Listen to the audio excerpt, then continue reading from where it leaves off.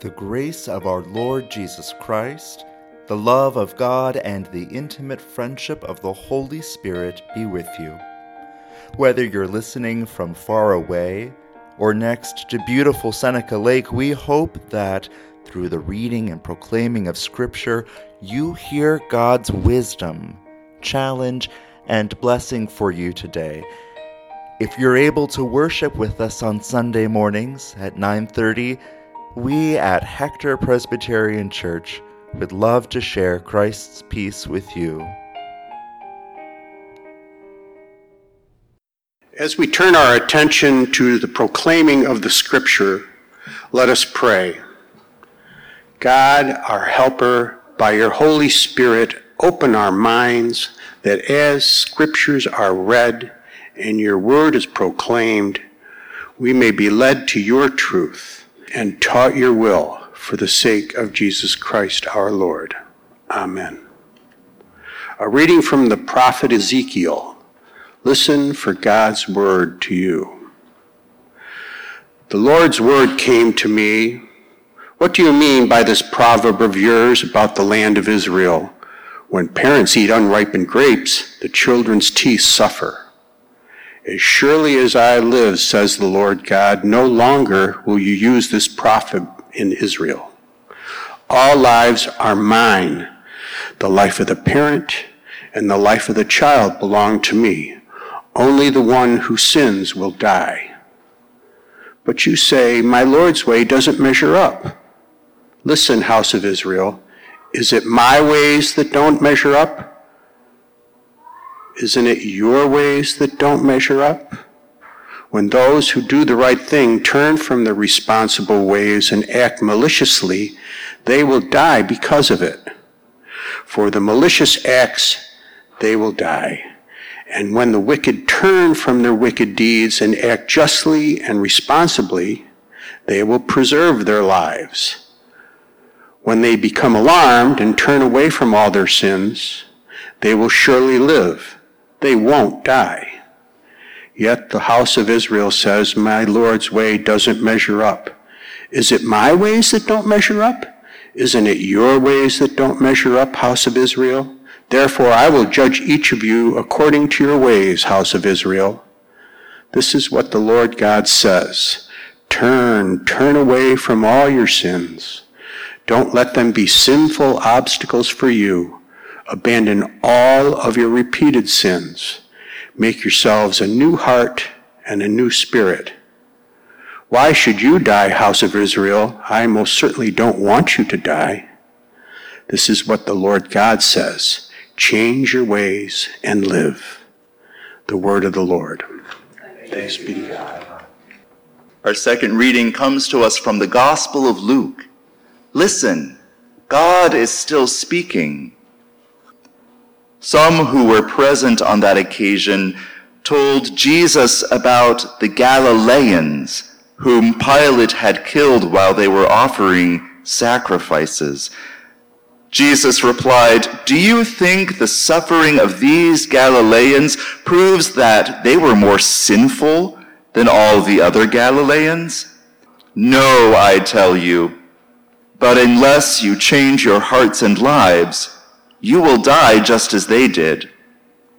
What about those 18 people who were killed when the Tower of Siloam fell on them? Do you think that they were more guilty of wrongdoing than anyone else that lived in Jerusalem? No, I tell you. But unless you change your hearts and lives, you will die just as they did. Jesus told this parable. A man owned a fig tree planted in his vineyard. He came looking for fruit on it and found none. He said to his gardener, look, I have come looking for fruit on this fig tree for the past 3 years, and I've never found any. Cut it down. Why should it continue depleting the soil's nutrients? The gardener responded, Sir, give it 1 more year, and I will dig around it and give it fertilizer. Maybe it will produce fruit next year. If not, then you can cut it down. The word of the Lord. By the time Paul Brunner's ambulance arrived at the worst mass shooting in Texas history, the scene bordered on chaos. Survivors were wailing. Families were uncertain about who was alive and whose lives had been stolen. Among the first injured patients that Brunner loaded into his ambulance were 2 children. It defied all reason. This wasn't last weekend in El Paso, when a hell-bent man killed 21 people and injured dozens more at a Walmart. This was the First Baptist Church of Sutherland Springs, just a year and a half ago. That horrifying Sunday, a different man interrupted the strains of praise and prayer with the sound of gunshot. Recalling the aftermath of the violence, the screaming parents, the shock, the outrage, Brunner tried comparing it to a war scene. But it wasn't really a war zone, he said, because at least people in a war know that they are in the middle of a war. This is just so hard to describe, he said. Hard to describe. That's how the last couple of weeks around here and around the world have felt. A shooting in far-away California becomes terribly real when we learn that a young man from neighboring Romulus, Trevor Irby, was among the victims. This week, Dr. Bill Sachs, a larger-than-life character who practically delivered every baby in this county for 3 decades, died, leaving a gaping hole in his family and in this community.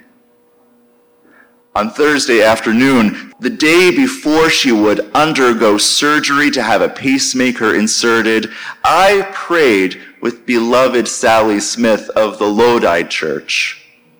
Not 24 hours later, I was on I-90 driving to Rochester, where she had been rushed after her brain began to bleed, becoming a left hemispheric stroke.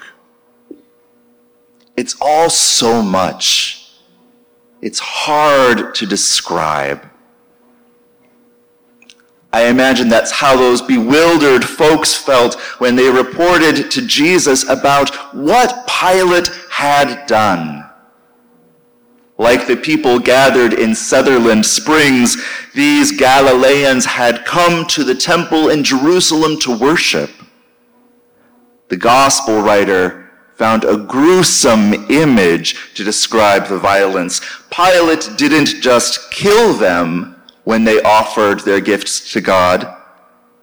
In the language of the New Testament, Pilate mixed the blood of the Galileans with that of their sacrifices. A gruesome image. Now this lines up with what we know about Pilate. Pilate, while he was governor of Judea, did not hesitate to spill blood in order to keep the population in fear. But Jesus doesn't zero in on Pilate. Instead, he calls out a tendency we know all too well in ourselves, blaming the victim. We've heard it all before. He must have done something to provoke it. What did she expect the way she was dressed? If you hadn't made me so mad, I wouldn't have said those things. We're human, programmed to make sense out of senseless situations. And we've had a lot of practice arriving at the scenarios that make us most comfortable, whether or not they're actually true. Speaking to the crowds, speaking to us, Jesus cuts through the clouds of self-deception. Do you think their suffering proves that they were more sinful than anyone else? No! Those Galileans were in the wrong place at the wrong time. Don't blame them that Pilate felt like flexing his bloodthirsty muscles that day. Death is a part of the human package under the current rules. People die without deserving it. As Jesus said to a different crowd, God makes the sun to rise on both the evil and the good, and sends rain on both the righteous and the unrighteous. Deal with it. But then Jesus says something more, something that is hard to describe. But unless you change your hearts and lives, you will die, just as they did. Just imagine the different reactions from the disciples gathered there. Jesus, I'm confused.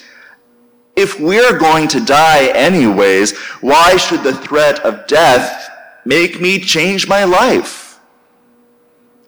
Jesus, I'm annoyed. Would you please speak plainly? Are you talking about the afterlife or what? Jesus, I'm angry.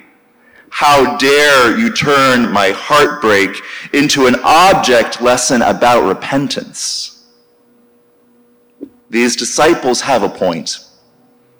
But so does Jesus, who doesn't always share the urgent news of God's kingdom in the gentlest language. You see, from the very beginning, Jesus' message has been about the kingdom of God. It is coming soon, and it will change everything. The kingdom is good news to the poor. It is release to the prisoners. It is recovery of sight to the blinded. It is freedom for those weighed down by injustice. Now is the year of the Lord's favor. Now is the time God will take this world that doesn't make any sense, a world where people are murdered as they worship, a world where accidents rob our loved ones of life, a world full of cancer and racism and bleeding in the brain. God will take this world and heal it, making the dream of heaven real on earth.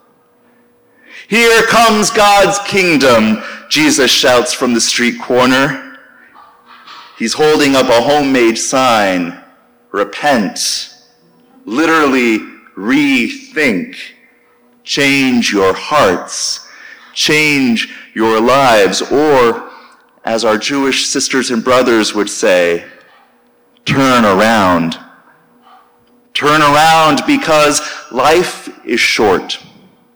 Turn around because you don't want to miss this. Turn around because the kingdom is true living, and any other path is just dying in slow motion.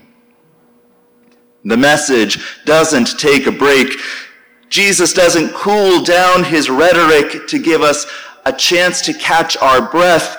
Jesus doesn't ditch the repentance message in order to respond to the latest crisis. Jesus is like a toddler. He can see that you're doing something else. He can see that you're trying to have a conversation with someone else. But what he has to say is too important to wait. So yes, it's awkward to talk about repentance when there is so much, and please forgive my language, when there is so much crap happening in the world. But Jesus knows it's going to happen regardless, and the message of the kingdom cannot wait. Yet here's the funny thing about the kingdom. Just when you think you understand it, Jesus throws a curveball. Take this story about the fig tree. For 3 years, the tree hasn't produced any fruit, so here comes the sensible solution. Cut it down. But the kingdom's gardener, the one who planted a garden when the world began, won't listen to reason. Give it 1 more year. I'll put manure around it. Who knows?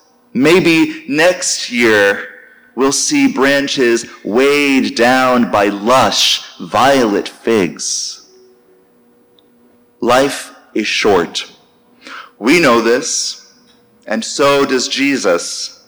The most arbitrary thing can snatch away our next breath.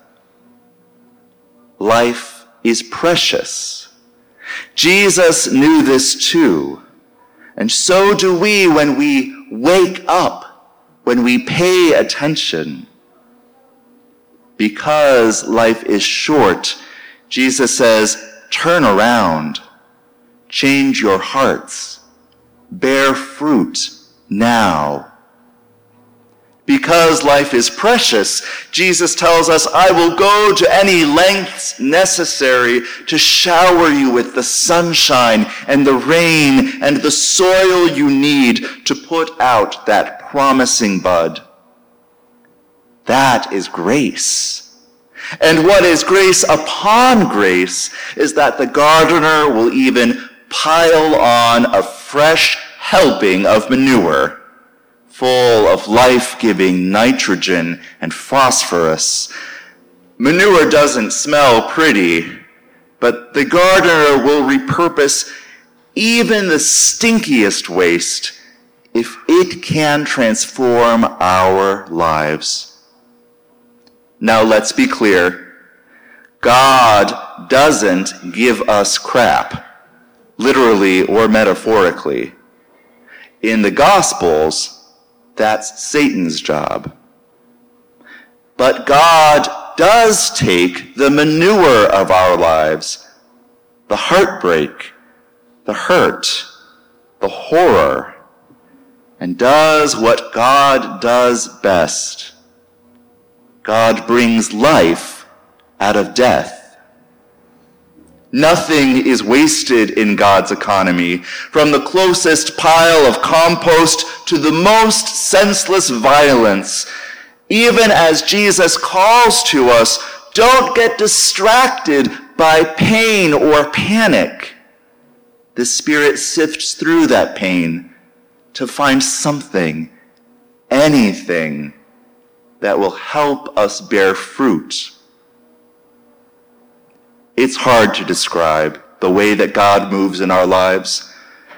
Even familiar words like grace are difficult to pin down. But whether or not we know how to describe it, grace calls. Whether or not we understand it, grace heals. Whether or not we accept it, grace abounds. Friends, in gratitude for this grace, let us bear the fruit that a hungry and hurting world so needs. Fruit that gives glory to the one in three, the three in one, God most mighty, most merciful, most wise. Amen.